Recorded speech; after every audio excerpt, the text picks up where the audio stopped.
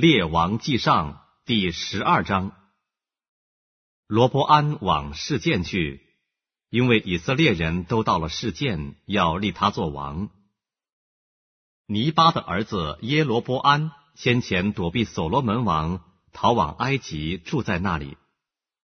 他听见这事，以色列人打发人去请他来，他就和以色列会众都来见罗伯安，对他说：你父亲使我们负重恶，做苦工，现在求你使我们做的苦工负的重恶轻松些，我们就侍奉你。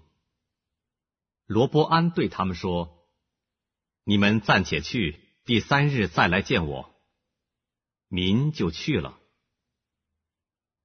罗伯安之父所罗门在世的日子，有侍立在他面前的老年人，罗伯安王和他们商议说：你们给我出个什么主意，我好回复这民。老年人对他说：现在王若服侍这民如仆人，用好话回答他们，他们就永远做王的仆人。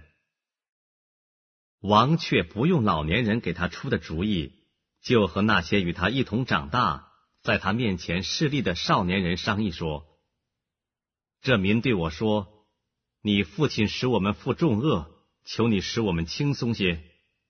你们给我出个什么主意，我好回复他们。那同他长大的少年人说：这民对王说，你父亲使我们负重恶，求你使我们轻松些。王要对他们如此说：我的小拇指头比我父亲的腰还粗。我父亲使你们负重恶，我必使你们负更重的恶。我父亲用鞭子责打你们，我要用蝎子鞭责打你们。耶罗波安和众百姓遵着罗伯安王所说，你们第3日再来见我的那话，第3日他们果然来了。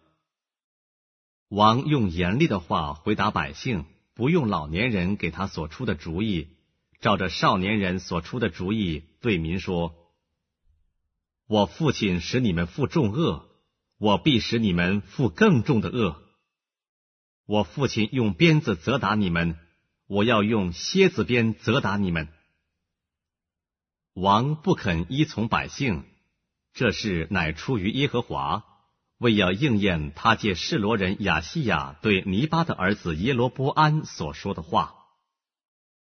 以色列众民见王不依从他们，就对王说：我们与大卫有什么份呢？与耶西的儿子并没有关涉。以色列人哪，各回各家去吧。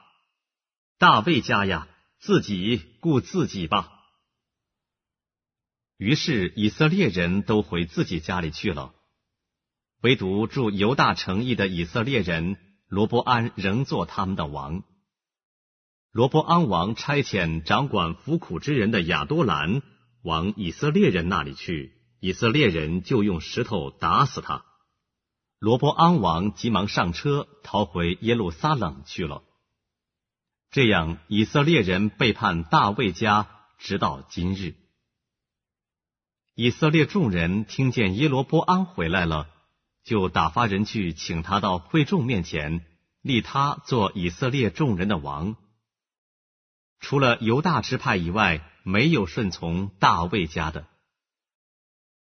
罗伯安来到耶路撒冷，招聚犹大全家和便雅悯支派的人共18万，都是挑选的战士，要与以色列家征战，好将国夺回，再归所罗门的儿子罗伯安。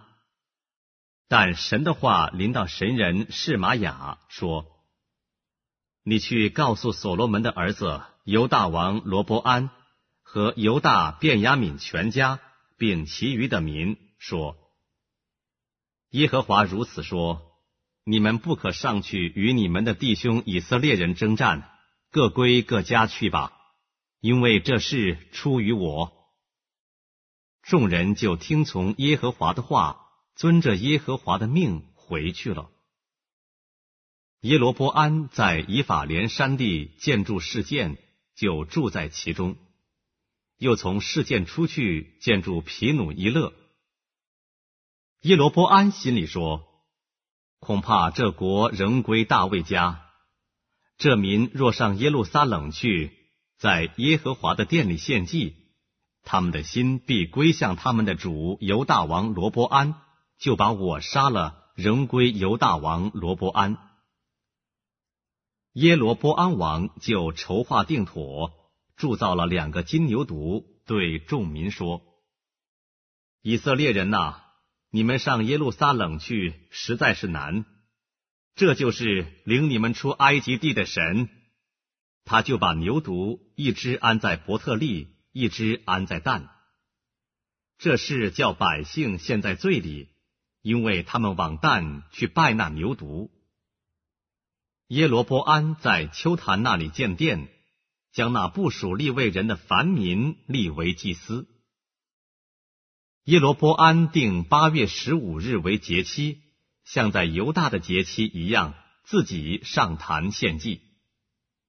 他在伯特利也这样向他所铸的牛犊献祭，又将立为丘坛的祭司安置在伯特利。他在8月15日，就是他私自所定的月日，为以色列人立作节期的日子，在伯特利上坛烧香。